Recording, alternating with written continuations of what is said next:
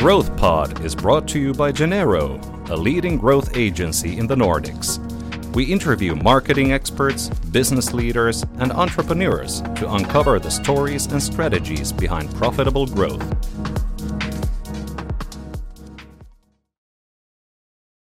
Today's guest is marketing leader Tricia Weener. Tricia served as global CMO for business to business at HSBC, which is one of the world's largest banks. And until very recently, she was the CMO and executive vice president at Kone. Welcome to the show, Tricia. Thank you. It's great to be here.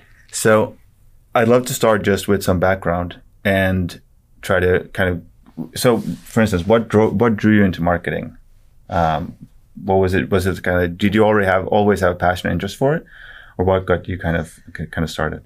I kind of look back on it and think it sort of found me rather than I went out to find it. So I didn't have a passion for it as a sort of teenager. The one thing that I still remember today was that I always wanted to set up and run my own business. That was this thing at 14 I had very clearly. So I knew that I wanted to be in business. I didn't know kind of what that shape might take. I surprisingly studied maths, physics and chemistry to A-level, which is the sort of highest school exams in the UK, because I was good at those subjects. But they weren't necessarily something that I was really passionate about. And so I went to uni and chose a very generalist degree, business studies.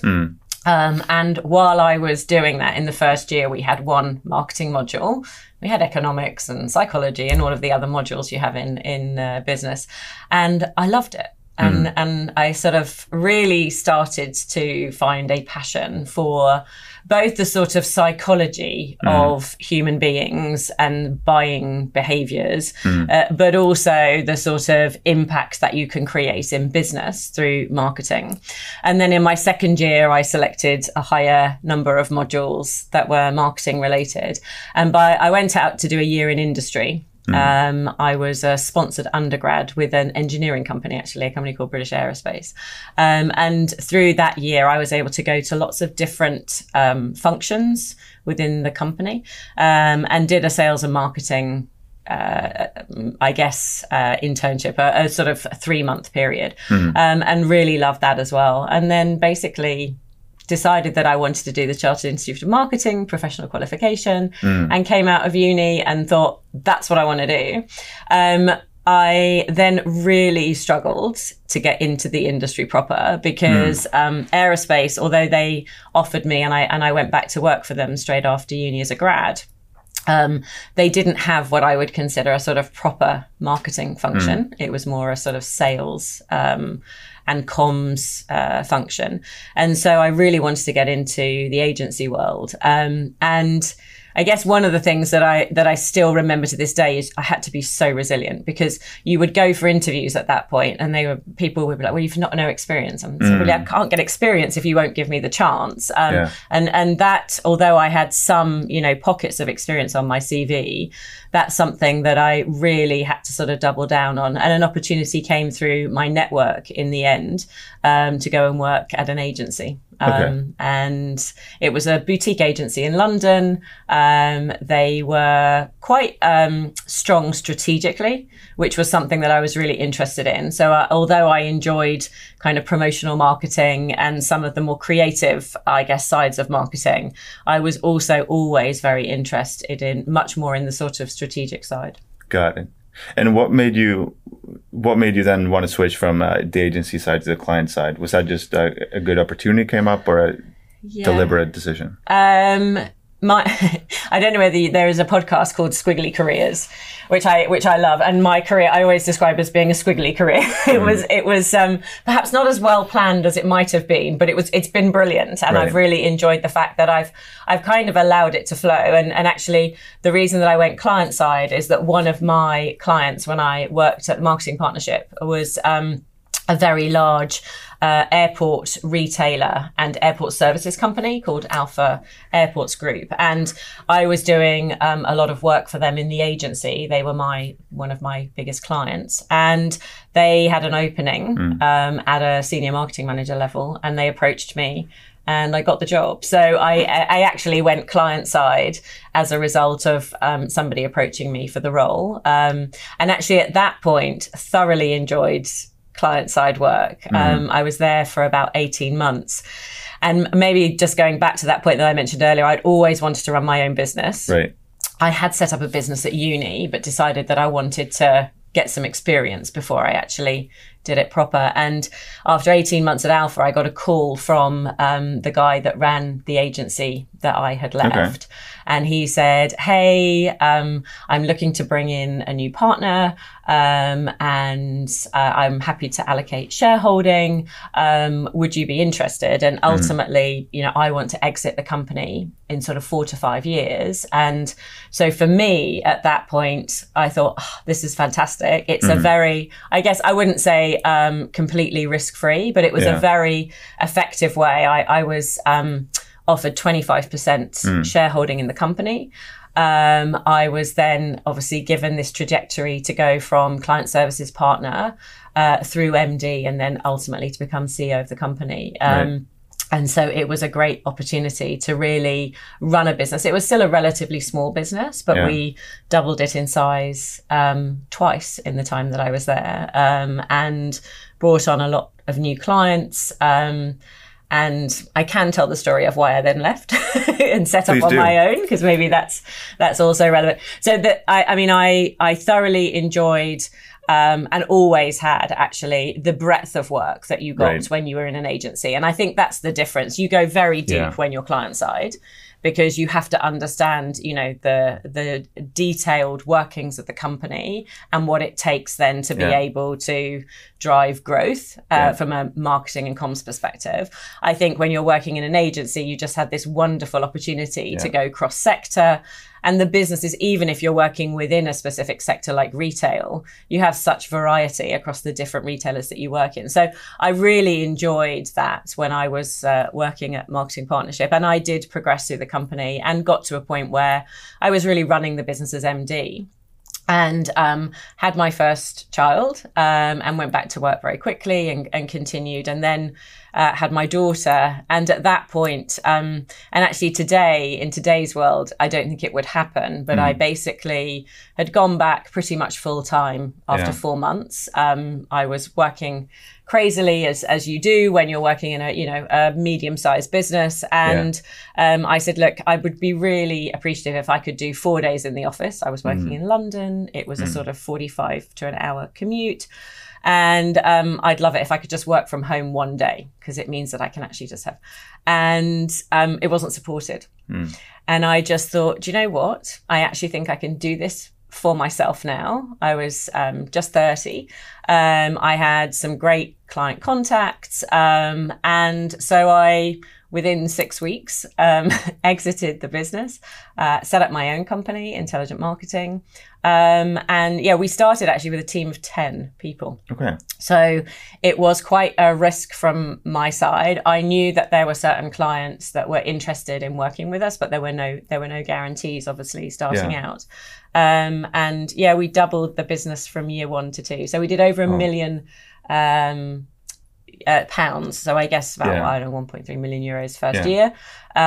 We were very profitable, and it was fantastic. I mean, I didn't look back. Did that for, I think, 7.5 years. Okay. Wow. And would you say, because one thing that I kind of wanted to ask you then, relating to your career at HSBC, which you're able to climb through the ranks very quickly, and kind of, what were some of the skills that allowed you to progress so quickly in all these roles? And for instance, would you say that experience of being on the business side and having to actually run your own business, you have to manage everything from HR to sales to obviously service delivery. Do you think that made a big impact and it kind of contributed to your skill set, as opposed to someone who maybe just goes through working purely marketing agency or client side? Yeah, I think the commercial understanding that I gained running my own business was a very pivotal reason for my ability to be able to grow within HSBC. I think the other thing for me, actually, which was very helpful, is I was on the business to business side at HSBC. So I ultimately was global CMO, as you mentioned, for business to business. So one of the things, I was already a client of HSBC. So I knew what it was like to be a business banking customer. And actually, then when I went into market HSBC from a business banking perspective, I knew where the pitfalls were. Right. And I've always been a great believer, you need to be customer centric to be a really good marketer. You have to understand all facets of the customer journey, but you don't have to be a customer. So this was beneficial that I had been a customer, but I also think it's perfectly possible for me, as I have done in the past, to market Guinness, right? I don't have to be I don't mind Guinness, but it wouldn't be my drink of choice. Right. So I think what you've got to be able to do is put yourself into the position of the customer and really double down on the insight that you can get on actually the drivers of customer behavior. Yeah. So I think that was a big advantage when I first went into HSBC, is I had actually been in that position from a business banking perspective.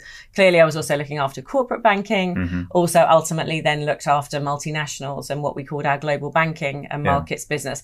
That was an area that I was not as familiar with. So I still had to build out my knowledge. So I think the one thing that I would say, in addition to being very customer centric, is curiosity, like really wanting to and being interested in the business that you are running and understanding commercially the drivers of that business so that you can then strategically guide the organization. Yeah. Because actually, if all you are doing is looking specifically at marketing activities, then you're not going to be able to have that dialogue at a board meeting or in any environment where you will be credible in trying to justify investments, because you can't demonstrate the value in terms of what you're doing.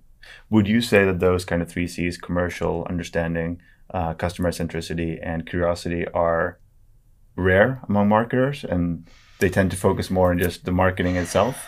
I think it depends. I mean, I my 3 C's actually are creativity, curiosity, and commerciality. Right. I'm a big believer in the power of 3, so I quite like that. But I would add customer onto that. But that's for me is just it's a requirement if you are going to be in marketing and comms. You just have to be customer centric. But I think those 3 things are not always evident in all marketers.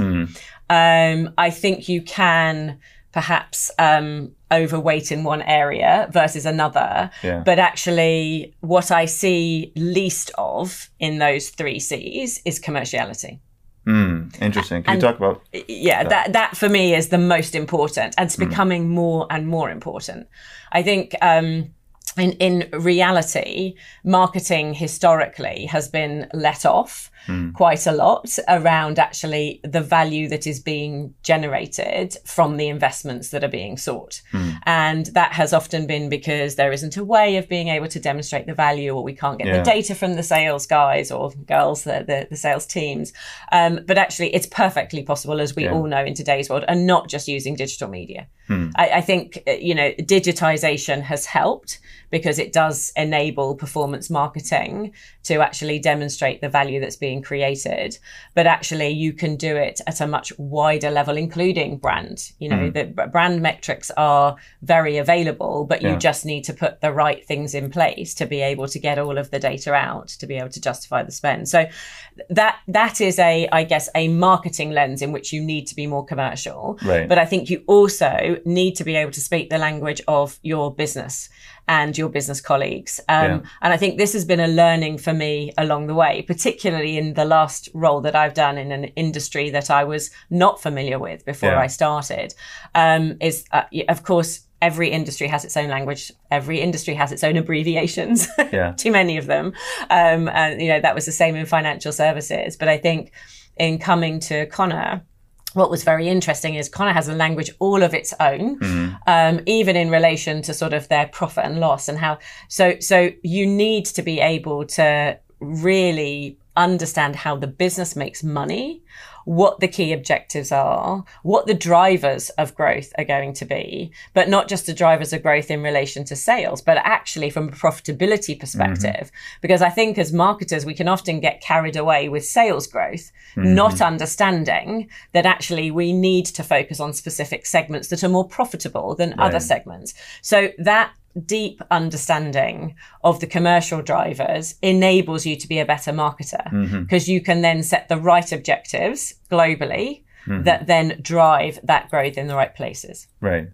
And do you think that deep understanding, can you learn it just by picking up a book and Googling what EBITDA means? Or do you actually have to go through and get that hands-on experience that you got running your own business? Like, let's say young or not even young marketer listening to this and thinking, I don't have this commercial understanding, and clearly it's key to success. How would I go about even acquiring that kind of knowledge? I think there's lots of different ways in which you can do it without necessarily running your own business. For me, and I'm a big believer in development plans. So actually every year I sit down and I think about like what it is I want to achieve in the year. And I've been very purposeful about that. So that for me probably is the first thing, is if you want to develop commercially, then make sure it is a high priority on your list, because otherwise there are always going to be other priorities. Yeah. You can do it very easily still working within a marketing function, but perhaps you need a mentor or somebody within the organization who you can go and shadow. You might choose to do something to actually align with somebody in finance, or make a choice within your marketing career to go and do something in the planning and ops function for a period, so that you can really understand the financials of the function. And then you automatically have to connect with colleagues in finance and in the business to be able to make sure that you can do your role effectively. So the other thing is to actually look at moving into a sales role or moving into a commercial role within the company that you're working in, even for just a short period.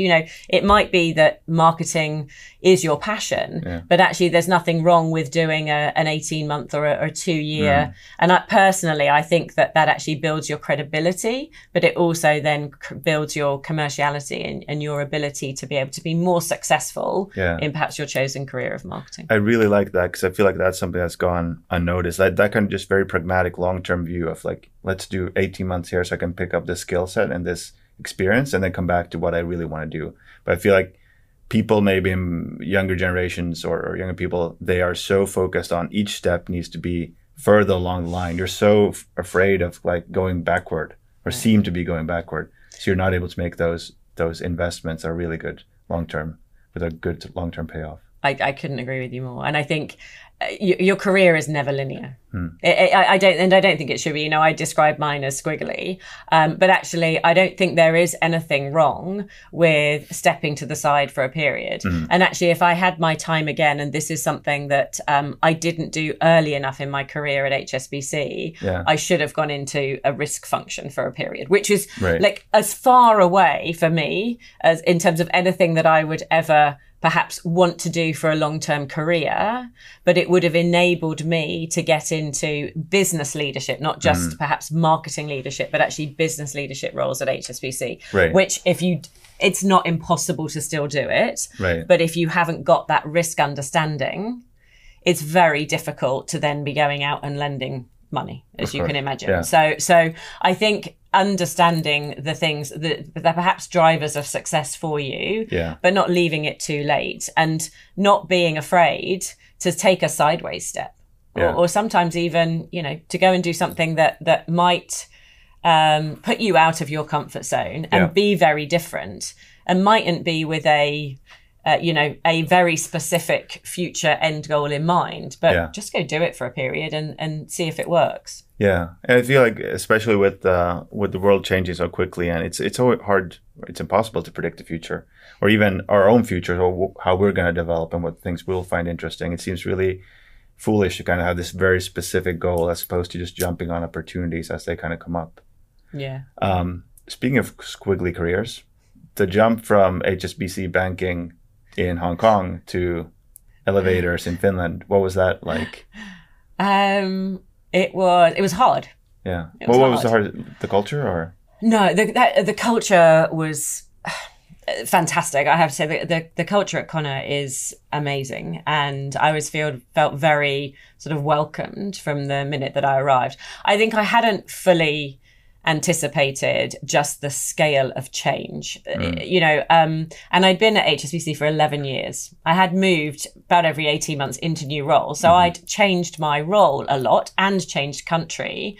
But I think the constant was the organization and understanding financial services. So when I then moved to Finland, I always describe it, I changed company, I changed industry, and I changed country.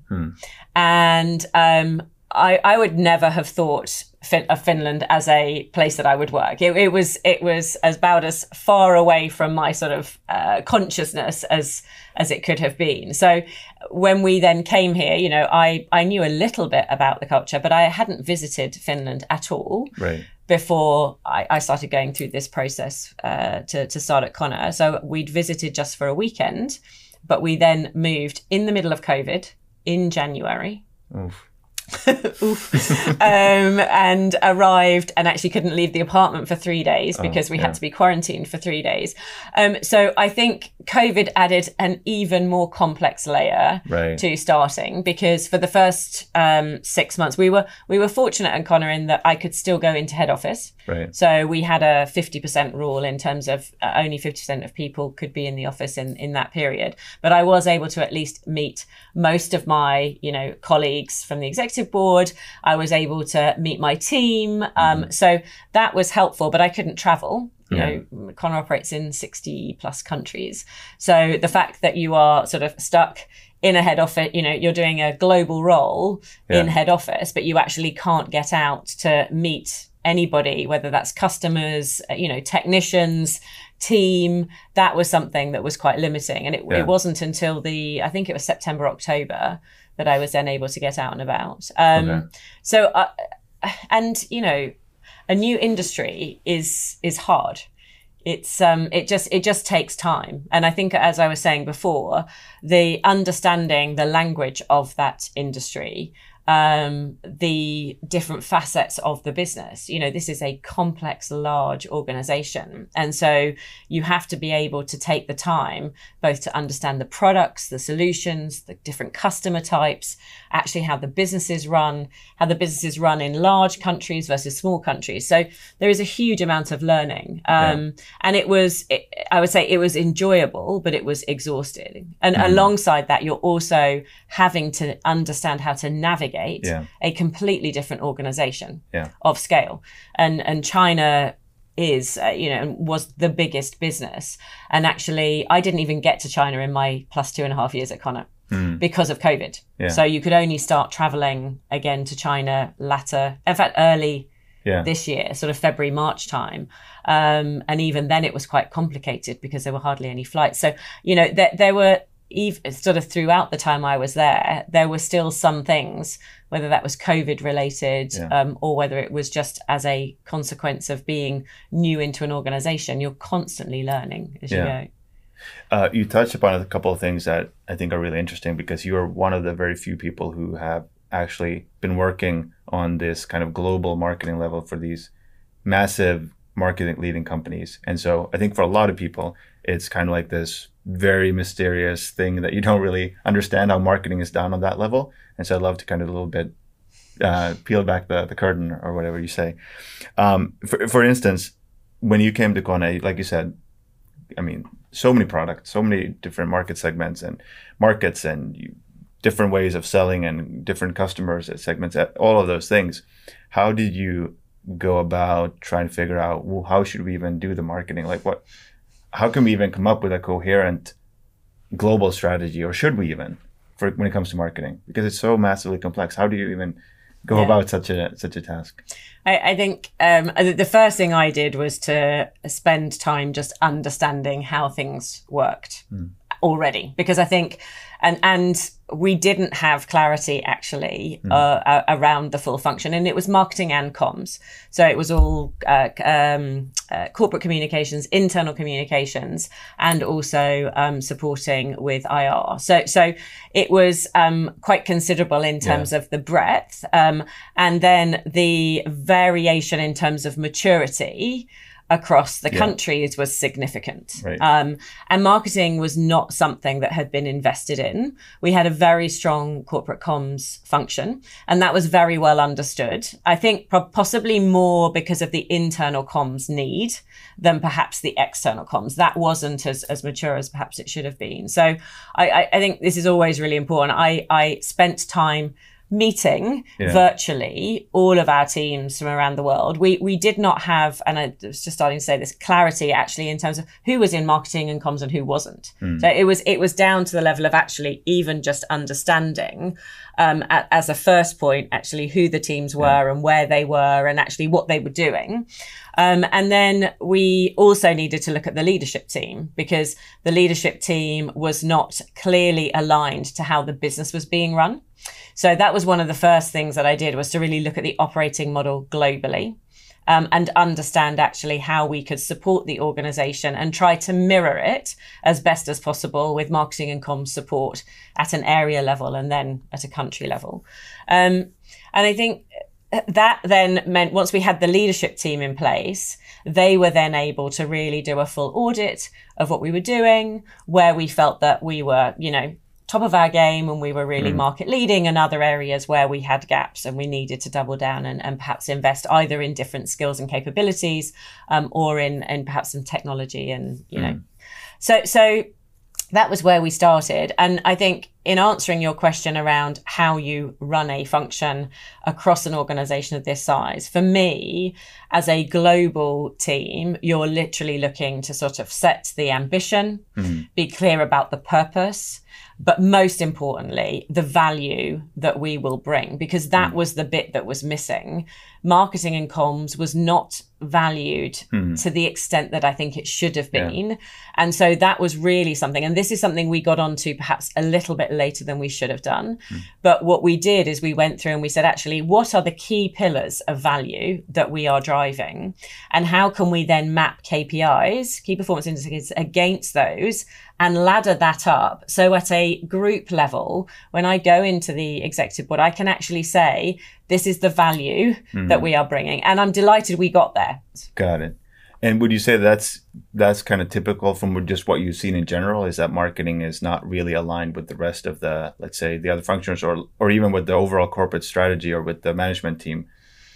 And would it take like a leader who understands both marketing and the commercial side to kind of bridge the gap, talk with the CFO and the CEO and get everyone kind of pulling in the same direction? That is, for me, it's really important that happens. And I think particularly with a very sales-led organization, I think it's even more important because it's not marketing.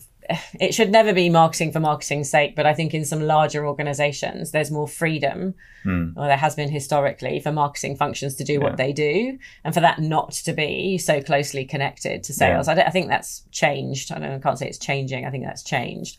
So there is always a requirement now to be able to show, what the investment, because otherwise the investment can go somewhere else. There's too many priorities at the moment. You said it before, change is so fast.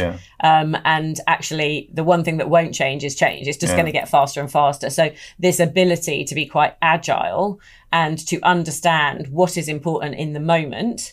And there has to be, a mix of sort of long-term investments and short-term investments. But for me, the really important thing is that you set that strategy. You are really clear actually directionally where you want to go. But then you can also have the sort of agility through, and we used a quarterly planning and prioritization process. So we would have a 3 to 5 year long-term view.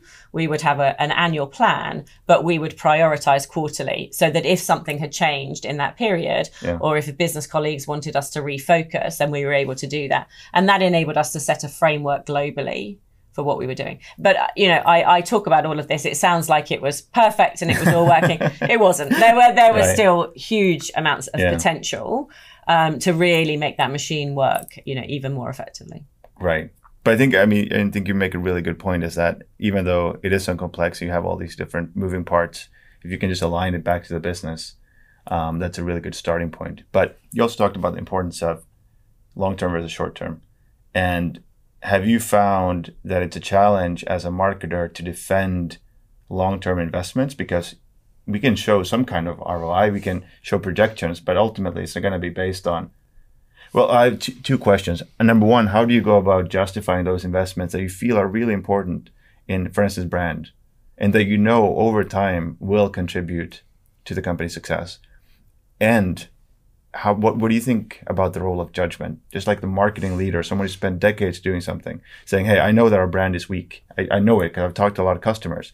And I know that if we strengthen our brand, our salespeople are going to do a much better job. I can't show you the numbers yet, but I know it's true. So trust my judgment on this. Like, what do you think about those two? Is that?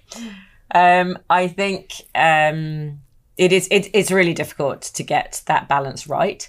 And the temptation and the way in which marketing functions are driven is much more around performance right now. Right. So for me, I think it's really important that as a group CMO, you are fighting rightly for the long term, that it can't be only the long term. Clearly, you need to get the right balance. And the way I have always looked at it is around sort of 60%, ideally 60% on more long term investments, and about 40 on short term. The reality, it's the other way around, right? If not even more so. Yeah. I think the temptation is always 70, 80% on the sort of performance, because we can see that it's immediate. Yeah. And I think particularly in a high change environment, the temptation for everybody is to go for short term wins, because you need to make your quarter. And actually, if business is not, at where it needs to be in one area or market, the temptation is you double down in another and you really push to get sales in that other area.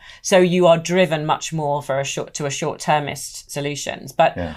I think it's incumbent upon us to make sure that you've got the right balance. Customer metrics as well, I would say, not just brand, but actually you're investing in customer surveys, right, so that you can actually bring the insight to the business, so you can be developing products and solutions for the long term that are actually going to be right and are going to solve problems of the future for customers. But it's a battle, and there are no. I think there's no silver bullet in terms of the metrics that you can use for those longer term investments.